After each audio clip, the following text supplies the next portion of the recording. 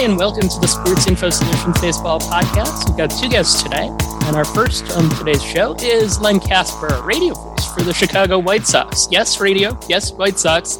Len, formerly the longtime Cubs TV voice, made the changeover this year. Len joined us Wednesday morning. Wednesday night, Len called Carlos Rodon's no-hitter, and he was nice enough to recap it for us after the fact. It felt great. In the seventh inning, and, you get these feelings every once in a while when someone has a no-hitter or a perfect game into the late innings, that this could be the night, but it really did feel that way. Rodon's pitch count was in great shape, and he just was in total command, and really the only guy who had good swings off him was Roberto Perez, who made two hard outs. And then, of course, got hit by the pitch in the ninth to break up the perfect game. But it was nerve-wracking. It was exhilarating. I love being uncomfortable in that moment. That's when life is at its best. And as a baseball fan, there's nothing better than witnessing history and to be able to call a no-hitter for a guy who really deserved it. Rodon has had quite an interesting career, first-round draft pick, shoulder problems, Tommy John surgery, non-tendered, had to make the club in spring training to be the fifth starter. So it was just a really neat story all around. Frigid night, but the fans stayed in their seats until the final out. And, that's one I'll never forget. And how has radio been treating you? It's been really fun. It's definitely a new challenge for me. I grew up in mid-Michigan listening to the great Ernie Harwell and his longtime partner Paul Carey on Tigers radio. And I thought when I was around 12 or 13, this would be a really cool job because while I like playing baseball, I'm probably not going to play beyond high school. And I was correct in that assessment. And so it really was a lifelong goal of mine to do Major League Baseball on the radio. I got into the business in order to do that. I worked in radio, but my baseball opportunity ended up being on television. And as you know, when you have those opportunities, you jump at them. I've had a good 20 years of TV experience, and it's been a lot of fun, and I'll continue to dabble in television. But radio is my first passion, and I'm having a blast. And the good news is that when the White Sox make the postseason, you get to continue doing the games. Yeah, that was definitely a part of this. I had an amazing run with the Cubs and was actually able to be with the radio guys in the postseason. I did one inning, I did the fifth inning and had some fun moments, but to be the lead voice of a team in the playoffs is something that I've never experienced. And it's definitely something I want to do. And hopefully I'll be able to do it here in 2021 because the expectations for the White Sox are really high, as they should be. And hopefully I'll be announcing games deep into October. Len was among those at the front of the line about 8-9 years ago in terms of introducing sabermetrics into baseball broadcasts. The Cubs did a regular feature Stats Sunday that included just about every prominent advanced stats person at the time. So with that in mind, what intrigues you sabermetrically these days? Yeah, it's an interesting question. I think from a purely broadcasting perspective, and especially now that I'm on radio most of the time, making sure that you simplify and kind of distill the stats and make it as understandable and as seamless and as part of the narrative as possible, right? I think the conversations I have with the John Shambys of the world is, and Jason Benetti's, we don't want to make it a math class. We don't want to bombard people with things that they don't understand. There still is always going to be kind of the batting average, home run, RBI, ERA thing that people quickly can get and contextualize, right? So I think any numbers we bring in that are a little outside the box, you have to give them context. So, if I can make it simple, Mark, what interests me and I think has been a long time coming is just ratios, right? I think Baseball Reference has now added, a real easy baseball ratio page, which has, strikeout percentage, walk percentage, fly ball percentage, ground ball percentage. And I think even people who don't understand when they hear walk rate, right? I think they go back to maybe walks per nine, which was the thing we used forever. And it might not even really be analytics, but I think it's just a simplification of, okay, this guy walks 12% of the batters he faces, and that's high. Or this guy walks 3% of the batters he faces, and that's really good. That's really low. So I think those kinds of things, just simplifying what could be in some eras kind of tricky to understand numbers, it just makes it real simple. And you sit there and you go, okay, the major league strikeout average, whatever it is, 23%, and the walk rate is 8%. So anything above or below those things kind of give you context. And I really like doing that as much as I possibly can. Speaking of walk rate, I was trying to find what I thought were the most interesting analytic stats about the White Sox this year, and that actually was the one that came up. What have you found most interesting about the White Sox from an analytic perspective so far? I never anticipated, even 2 weeks into the season, Mark, that they would lead the league in walks. My biggest wonder and concern about this offense wasn't that it would score runs and hit home runs, but that it wouldn't walk enough and simply get on base often enough. And ironically, that's what they're doing. They're getting on base a ton. The runners in scoring position number isn't good, but I was talking to somebody yesterday. Every club I've ever been with, every broadcaster and every executive I talk to on other teams, invariably at some point in the season, they say, we just can't get a runner home from third with less than 2 outs. It's like this, and I hate to use the word virus because that has obviously very real connotations, but it's like this illness in the game that pervades every club. If you don't, hit 400 with runners in scoring position, like I think the Cardinals did that one crazy year, everybody thinks you're bad at it. And I still believe that, there is a skill, I guess, to shortening up and having an approach. But by and large, as the batting averages year to year can be kind of random with runners in scoring position. And I just truly believe that the more kicks at the can you have and the more base runners you have, eventually you're going to score a lot of runs. And that's been encouraging to see for the White Sox.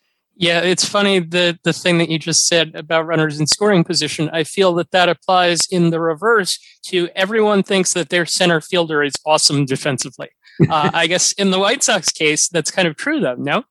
Yeah, Luis Robert is special. And what I was impressed by even last year, watching him from the other side, so to speak, wasn't the athleticism, which is off the charts and is very special. It's the jumps. It's the instincts. And he can make catches where he's not even running hard. It's a little like Andrew Jones. Guys would end up in similar situations, leaving their feet or simply not making a catch, whereas Andrew Jones would just be there and he'd make the play. And Luis Robert has that skill set. It's something that I don't think you can really teach. I think you can get better at it, but he's just off the charts good. And, unfortunately, we have the Robert stealing catches away from Eloy Jimenez, which was a lot of fun last year because Eloy, as you know, is injured. But I do think that if you put just him in the outfield, he'd probably make most of the plays. All right, so we know a lot of the knowns on this team. We know Robert's good. Some of the things that were kind of unknown or uncertain coming into this season, one was how the manager would adapt to being out of baseball for as long as he has. What are your early impressions of Tony La Russa? Yeah, I've talked to Tony about a lot of different things. He's embraced the new rules that didn't exist when he retired, the 3-batter minimum, the runner at second base, and extra innings. He said, I think they're all good for baseball, and you adjust to the rules as they are laid out at any moment in time. And I think, Mark, for me, where I go is the bullpen, because he was such an innovator with specialization. And he's got a unique circumstance in that he has 2 young, hard-throwing pitchers, one from the left side, one from the right, Garrett Crochet, who was drafted last year and made his big league debut in 2020, and Michael Kopech, who's back for the first time since 2018. And the one thing that Tony has done is, because they don't want to go back-to-back days with these guys, he's really kind of pressing the advantage when they pitch. He's finding these pockets, and they'll get 7 outs. And I think that in a weird way, we're kind of getting back to the Bruce Sutter, Goose Gossage era, maybe before Tony went, one batter here, one batter there, the platoon matchup. But because of the 3-batter minimum now, I think that there is an advantage to having guys who've been starters in their careers give you more than 2 innings and understand like, hey, this is your day. If you pitch on Monday, you're probably not going to be used again until Thursday. And so he's got kind of a couple of groups of guys. He's got the Cody Hoyers and Aaron Bummers, who are kind of the late inning guys. And then Evan Marshall and Crochet and Kopech are kind of the 6, 7, 8 guys. So that part of it's been fun. He's only used Hendricks as his 9th inning save guy. I think that could change as time goes on, but I think right now, early, he's just trying to establish general roles and not get too crazy, so to speak.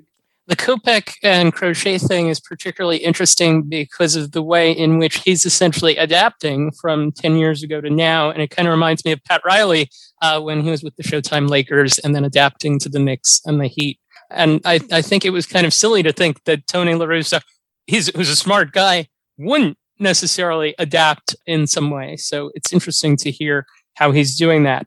All right, you mentioned Kopech. I want to talk about 2 guys, 2 youngish or younger or newer guys on the offensive side, Andrew Vaughn and Yerman Mercedes. Your early impressions of them? Well, Vaughn, it's been kind of a weird start. He was going to be the opening day designated hitter until Eloy got hurt. Immediately grabbed an outfield glove and learned as much as he could out there. He hasn't played a ton out there, but he's looked okay. I think for left fielders, generally, you want them to out-hit their mistakes. That's what I said when Kyle Schwarber was with the Cubs for those years, although I thought Kyle was much better than a lot of people thought. His mistakes kind of stood out because they just didn't look very graceful. But I think Vaughn has a chance to be just decent out there. But he hasn't hit yet. I think, a young player who just turned 23, hasn't had a lot of minor league plate appearances. So you're going to expect some moments where it just doesn't look quite right. But he can hit, and I don't think they're overly concerned about it. I think the big question for Vaughn right now is will the lack of plate appearances and games force them at some point to send him to what will probably be AAA as opposed to the alternate site, which is kind of going away here shortly, just to make sure he gets his reps. I think that at some point they're going to have to kind of make a bigger decision. But having said that, this is a team that's trying to win the World Series this year. And I said it from day one of spring training, development is secondary to winning a World Series. And if Andrew Vaughn helps you win 1 or 2 games this year, but maybe doesn't develop at the rate they had hoped, that's a win, right? Because you're doing everything you can to scratch and claw out as many victories as possible. Mercedes is a young player in terms of big league time, but he's 28 and he's been around a while and at every level, and he's played in independent ball and with several different organizations and in winter league baseball for years. All he does is hit 300, and he's got a good 2-strike approach. He's really a bat-only guy. He's ostensibly the third catcher, but he hasn't played defense yet this year. And because of all the musical chairs with the Eloy injury, he's gotten an opportunity. And it's so cool to see a guy who's been fighting to get a chance, go 5 for 5, then go 3 for his next 3, 8 for 8 to start his career. Right now he's batting about 500. The fans have loved it. He's enjoying every second of it. And Mark, I don't know if it's sustainable, but what makes me think it could be is the fact that he's not striking out a ton and he's accepting his walks. He's not a chase guy. So, that should bode well for him. Teams are going to adjust to him, but I really like the fact that he makes adjustments when he has 2 strikes. He's not a chase guy. I think that's an important piece. And that's the kind of thing that you can also get through to someone on the radio in a couple of seconds. It's an easy-ish kind of thing to say. And actually, I want to touch on that because I've listened to you guys, you and Darren Jackson now twice in the last few days. One thing I noticed with Darren Jackson is that he can analyze a swing in less than 10 seconds, sometimes 5 seconds. He can point out tells in guys' stances, and he knows how to do it on radio quickly to essentially get out of the way and let the action happen and you be able to call the action. I'm curious about your experience working with him and what he brings to a broadcast because he's been doing this for a while. Yeah, he has. He's really good at that. He gets in, he gets out. As you know, as you just said, it's hugely important in a radio call. He knows the team and the organization. He knows the league. I've relied very heavily on him in terms of analyzing pitchers and players that I haven't seen a lot because I've been over in the National League. You know, Tony Gwynn was a teammate of his, right? So Walt Riniak was one of his hitting coaches. He's been around some of the stalwarts of the game in terms of offensive approach. And you know, he was a guy who could steal bases. He was a guy who was a terrific defensive center fielder. And he was a guy who, you know, hit 300 once in his career and could hit the ball out of the ballpark. So he had kind of a dynamic skill set. He told me this interesting story. He said, I could not hit the high fastball. He said, but I went out of my way sometimes to raise my hands and try to do damage with high fastballs because it got on the scouting report, don't throw him high fastballs. He said, which is interesting because that's the one pitch he didn't really like to hit. So that was a great story. And yeah, we've had a lot of fun. We've had a lot of laughs, and that'll continue as time goes on. Two more quick ones for Len Kasper. It's obligatory here that since defense is kind of our thing, that we always bring it up with our guests. And I'll bring it up from the White Sox from this perspective. Last year, by defensive runs saved in the 60-game season, one of the best defensive teams in baseball. That was partly due to Tim Anderson and Jose Abreu, two guys whose defensive numbers have been, I guess, shall we say, up and down, had up years for them. How should we interpret what their defense and what the White Sox defense is going to be this season? Great question. I have no idea. Look, I call the 2016 Cubs season, it will go down, I think analytically and anecdotally as one of the best defensive clubs and seasons in the history of the game. I think their defensive efficiency was off the charts. I think the goal here is to be average or above average as a group, right? Yep. And not make it harder on guys like Dallas Keuchel, who really needs infield defense. But I haven't seen them play enough. Abreu is good. I'd heard that he wasn't a particularly strong first baseman, made two really nice plays last night, and I think he's gotten better. My baseline for defense at this level, Mark, is you got to make all the routine plays. You just have to. And when you don't, you really put that pitcher behind the eight ball. If you have a couple guys like Robert and Anderson, and I would put Moncada in this category, who can occasionally make the spectacular play, that's gravy and that's awesome. But you just can't boot the routine ball, and that's something that has bitten the White Sox early in the season. And hopefully that will go away. I do think defenses slump, and it can get in a guy's head. Sometimes his offense takes it out on defense. But if this team is going to get to the promised land, they're going to have to be a lot better defensively than they've been here in the first couple weeks. All right. So one more for you here. From listening to the broadcast the other day, you brought up 3-2-1 Contact, which is a show that I liked as a kid, even if your partner didn't know what it was. My interest was in the Bloodhound Gang and solving mysteries. Yeah. So I'm curious, was there anything from a young age for you that would have lent itself to sabermetric thinking? And what are some things that you might recommend to get a kid into being able to analyze baseball smartly? Wow, that's a great question.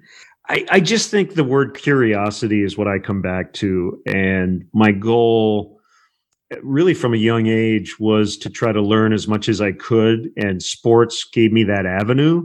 I wanted to learn, what icing meant in hockey. I heard that icing, what is this? And so, if you do it at a young age and you get into a sport, I think you internalize some of the intricacies, and it's a much easier thing when you're an adult to follow.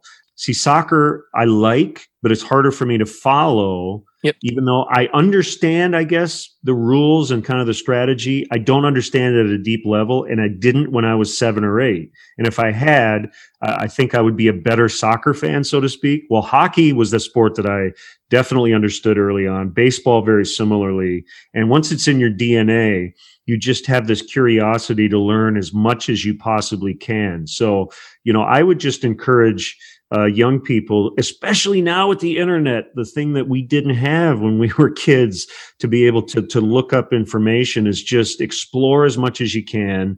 Take yourself down these rabbit holes where you find a player you like and you want to find out more about him, and you see some numbers that you don't quite understand, but they apparently tell you that he was really good or is really good. Kind of find out why. You don't have to come up with the definition of wins above replacement beyond the kind of simple version of it.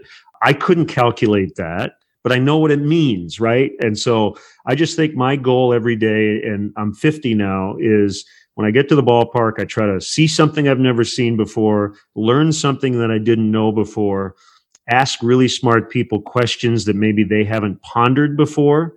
And I think the questions become way more important than the answers. And that's kind of how I live my life. That's awesome. And to take us out on yesterday's broadcast, yesterday when we were taping this, what would Howard Cosell think of analytics, since you, as we learned, do a Howard Cosell? Well, analytics, the very auspicious version of the baseball statistical realm, has really taken the league by storm.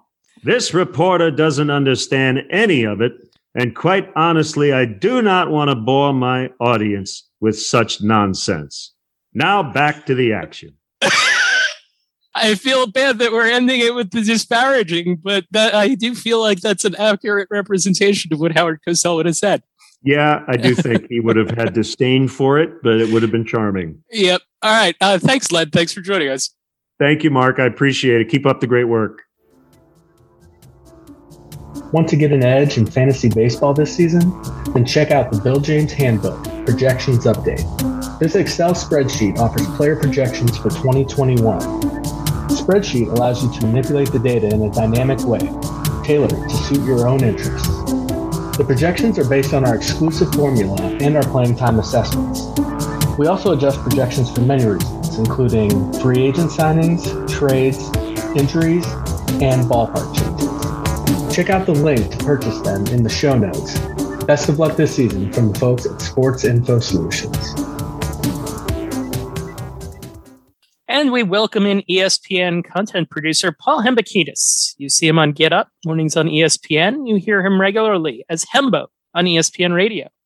Hembo is the first guest in the history of the show who asked to be a guest. Hi, Paul. Thanks for doing that. How are you? I'm doing good, man. I didn't realize I was making such extraordinary history today. I also recall the first time that you and I talked, I think it was probably 5 or 6 years ago when I just got hired at ESPN. I knew who you were. I followed you on Twitter. I was so excited. You took me to the half calf at that point. You got like your standard chicken salad sandwich, which you seem to eat every single night. We sat down with Jason Stark. It all seems like 100 years ago. Hemba's very much the ultimate baseball fan. So let's start by asking you for your favorite moment of the first 2 weeks. And to stay true to what we do here, give it some sort of analytical spin. So this might surprise you because you know that I'm a Phillies fan. But I think in watching a bunch of baseball the first couple weeks of the season, the thing that most stands out to me so far was that on consecutive days, I watched against my Phillies, Ronald Acuna Jr. hit a 460-foot home run to dead center field and pimped it. And then the very next day, beat out a routine ground ball that he hit to Didi Gregorius at shortstop. Didi fired the ball over like 88 miles an hour. Acuna got home to first in less than 4.1 seconds. And I'm telling you, man, those guys don't grow on trees. I think he is, I don't think he's the best player in the game. I think there's a chance he could win the MVP if he puts it together this year. But I don't know that there's a more toolsy player in the sport. Like, I think when you look at these kinds of all-time great power speed guys historically, he's got the tools to be one of them. Obviously, there's a lot of strikeout in his game, but most players in baseball can't hit a 460-foot bomb, nor can they get home to first in 4.1 seconds from the right side. He did both of them on consecutive days. It was wild. I love it. That's a good call. My favorite moment of the season so far was Musgrove's no-hitter.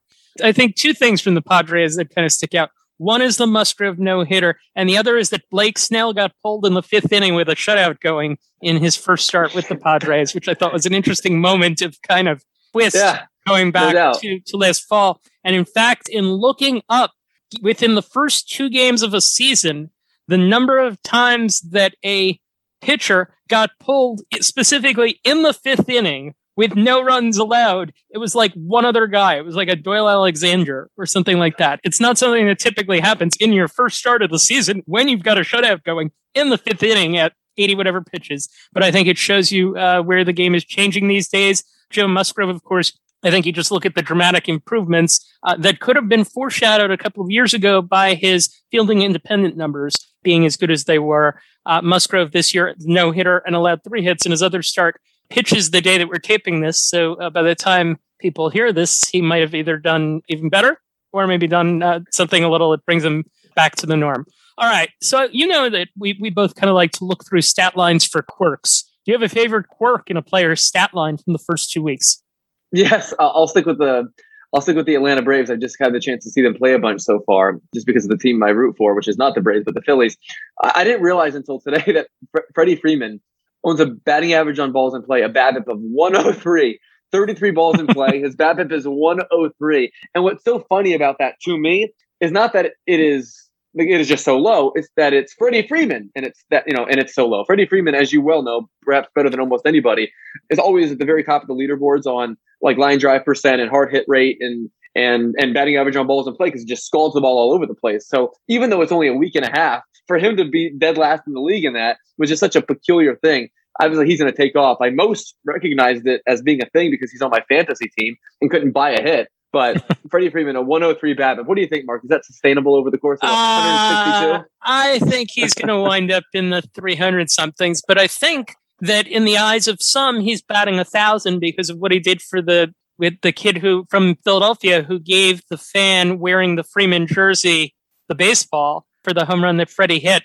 And then Freddie went and gave the fan a baseball. The fan who gave the ball away gave the guy a signed baseball of both Freddie and Bryce Harper. And I think Freddie Freeman is somewhat of a unique person in baseball. I know that Buster Olney just did a E60 on him that aired the other day. He is very highly regarded by teammates, fans, everybody. I'm looking forward to eventually voting on him for the Hall of Fame. I think that he is moving very much in that direction, and I think it's very cool.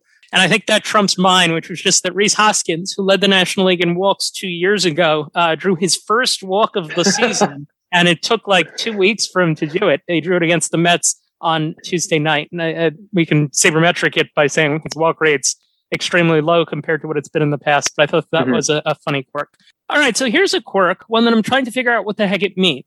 What do you make of the vast differential in the numbers versus right-handed pitching, which are awful, and the numbers versus left-handed pitching, which look a little bit more normal? And just to explain what the gap is, there's a 28-point difference in batting average versus righties versus lefties, 227, 255.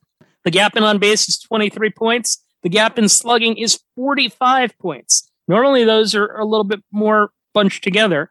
But so far this year, not the case. Do you attribute that strictly to just Jacob deGrom, or is it something else? I'll leave it to you to slide that in. I think I'd be a lot more comfortable answering that question, I don't know, a month from now, because in all likelihood, the numbers will normalize. My theory, or at least my pie in the sky on this, is we know that people say the baseball is a tad bit different, right? Like Buster has described it as a mush ball. Others have said the seams are enlarged. Like there's definitely something rotten in Denmark. And whether or not it's just anecdotal or whether there's actually something to it, I think we'll obviously learn that throughout the course of the season. My only theory as to what this could be, should it remain, is that somehow, some way, the composition of the baseball somehow favors one side more than the other. Now, I don't know if it's because of the way that the ball would spin, the way that the ball, I don't really have a good answer to the question, because I obviously not had the chance to study it, because we also, even if we're to assume that the baseball is different, it would require a pretty decent amount of research to jump to this conclusion anyway.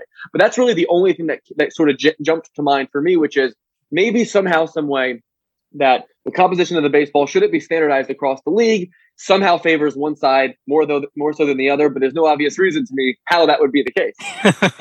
I feel like that's one where we've got to have one of our previous guests, Rob Arthur, or someone of that ilk, come on and explain it. All right. Maybe something a little bit more explainable. Is there a player for whom you feel their first 10 games foreshadow something, either big or small? I got one hitter and I got one pitcher for you. So the hitter, as you're probably not surprised to hear, is Byron Buxton, who has probably been the best hitter in baseball so far this season. Now, is that likely to remain? Of course not, based upon the track record. But I was surprised to go back and learn that over the last 3 years, dating to 2019, He's got a 575 slugging, right? So this is a player who was once sort of a punch and Judy, who is now driving the baseball. And during that time, the Twins have won 68% of the games in which he's in the lineup, and they allow a run and a half fewer per game when he's playing center field. Like, obviously, that's not all attributable to his center field defense, but it's at least noteworthy considering there's a pretty even slice of games in which he plays versus does not, because he's been so fragile. In fact, over that period of time, if memory serves, I think he ranks 32nd among position players in wins above replacement, despite ranking 260th in games played. So, like, when he plays over that stretch of time, he's been outstanding and has been a massive contributor to their team. Like, he's been the best player in their lineup when he's played, when you consider offense, defense, and base running. So if we get 150 games of peak Byron Buxton, who's to say that he can't generate 7 or 8 WAR? I mean, he's been a top 10 player in baseball over the last 3 seasons on a per game basis using that metric. So look, I don't know if there's any chance he can sustain this, nor is there a chance that he can stay healthy just given the track record. But if there's a position player for whom I would say the first week and a half has been most noteworthy or the loudest, it would be him. What say you? I feel that I get so concerned with him about the crashing into fence factor. And he seems a lot smarter about that now than he was. And so we had him on before the season started, and he talked about adjusting his swing to look more like Aaron Judge. And for people that want to listen to that, I encourage you to go back to our old episodes, and that he was going for more oppo power, that he was looking to hit the ball deep.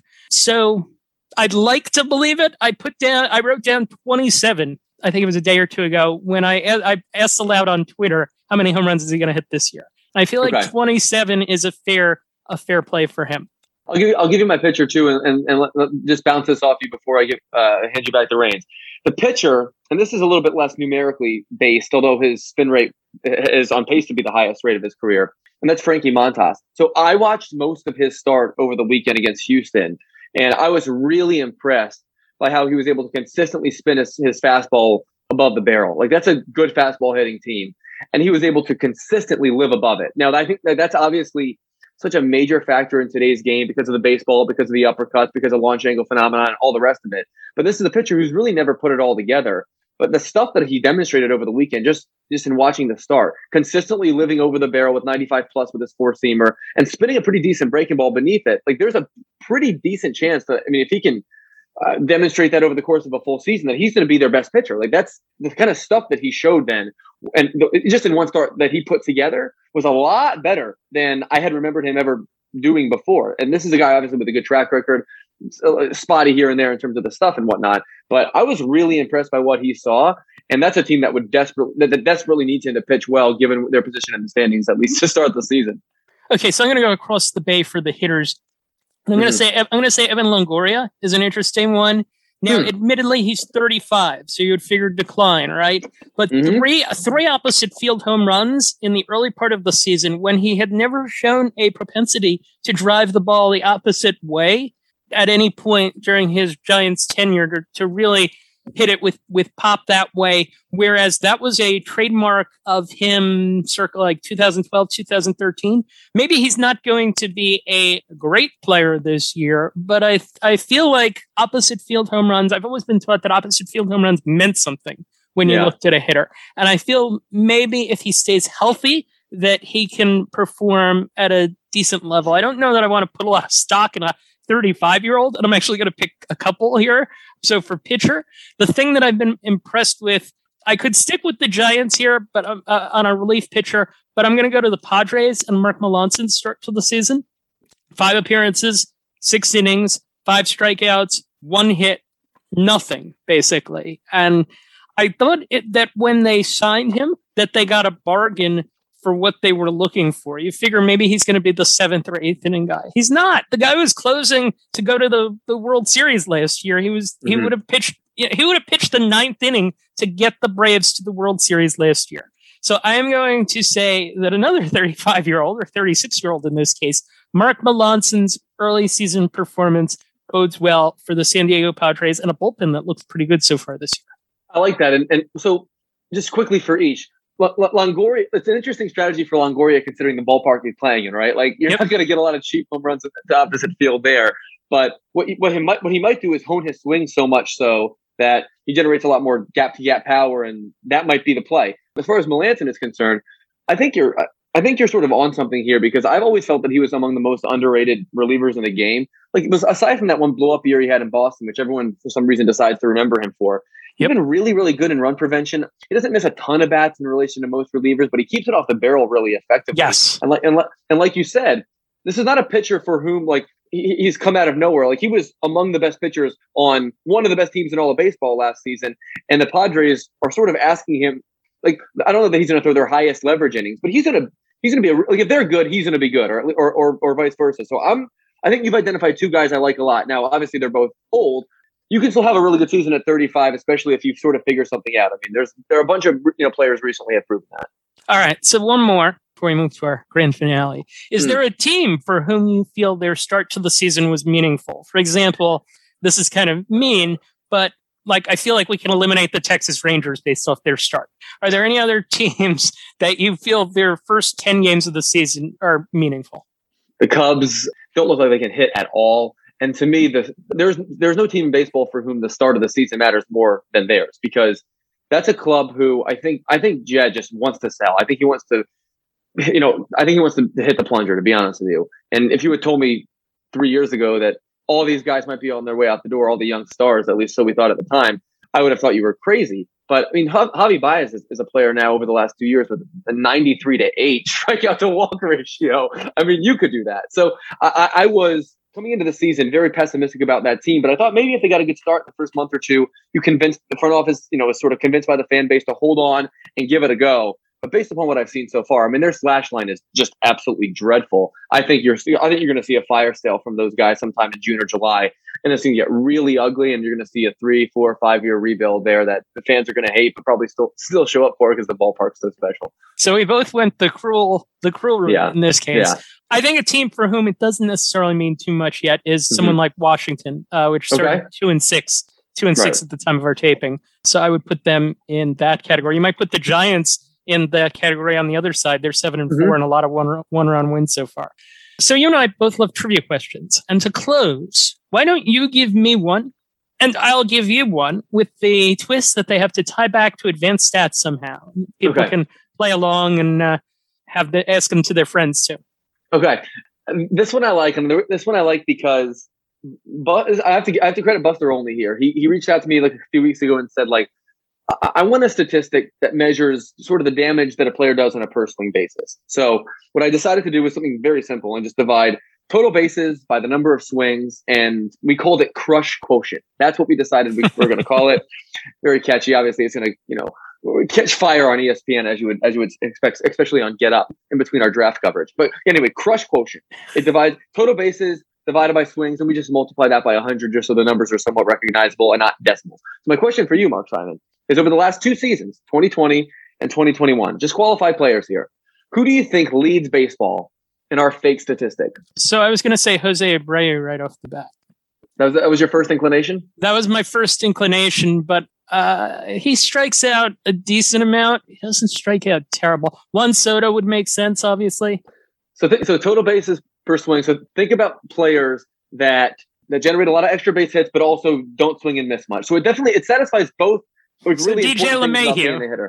You've said two of the top five hitters already, and including the person who ranks first. So you have peppered the leaderboard and you've already gotten it right. If you want to keep guessing guys up at the top or final, who was the leader? DJ LeMahieu, right?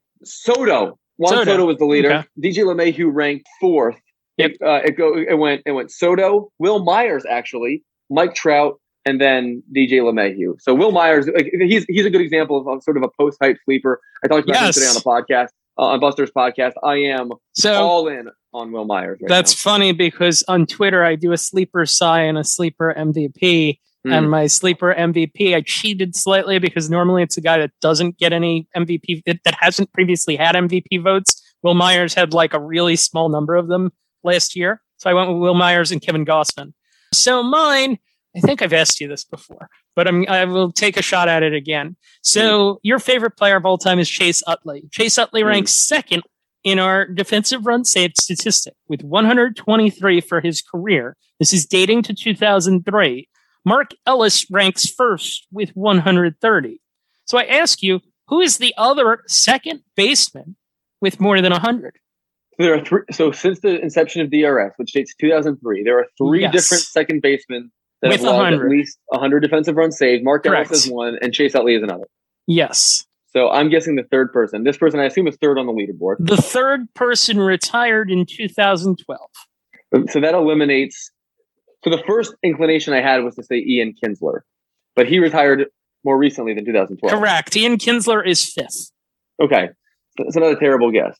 At least I didn't guess Brandon Phillips. Who is this going to be? Defensive runs saved, second baseman since 2003. He played for I'll read them in reverse order here, I think. Or something close to reverse order. The White Sox, the Dodgers, the Twins, the Padres, the Diamondbacks, and the Blue Jays. Is it Orlando Hudson? It is Orlando Hudson. You are correct. Very well done. We both got it on the second guess. It will help that you gave me the whole smorgasbord of teams for him. But he was a great defender. Nice little player. Yep. All right. Hembo, thank you for taking the time to join us. Thanks to Paul Hembekides and to Len Kasper for joining us today. And thanks to Justin Stein for editing and handling the production of the podcast. I'm Mark Simon. Thank you for listening. We'll see you in a couple of weeks. Thank you for tuning in to the SIS Baseball Podcast. If you like the show, please rate and review us on iTunes. If you have any questions, email the show at mark@sportsinfosolutions.com or tweet us at sportsinfo_SIS.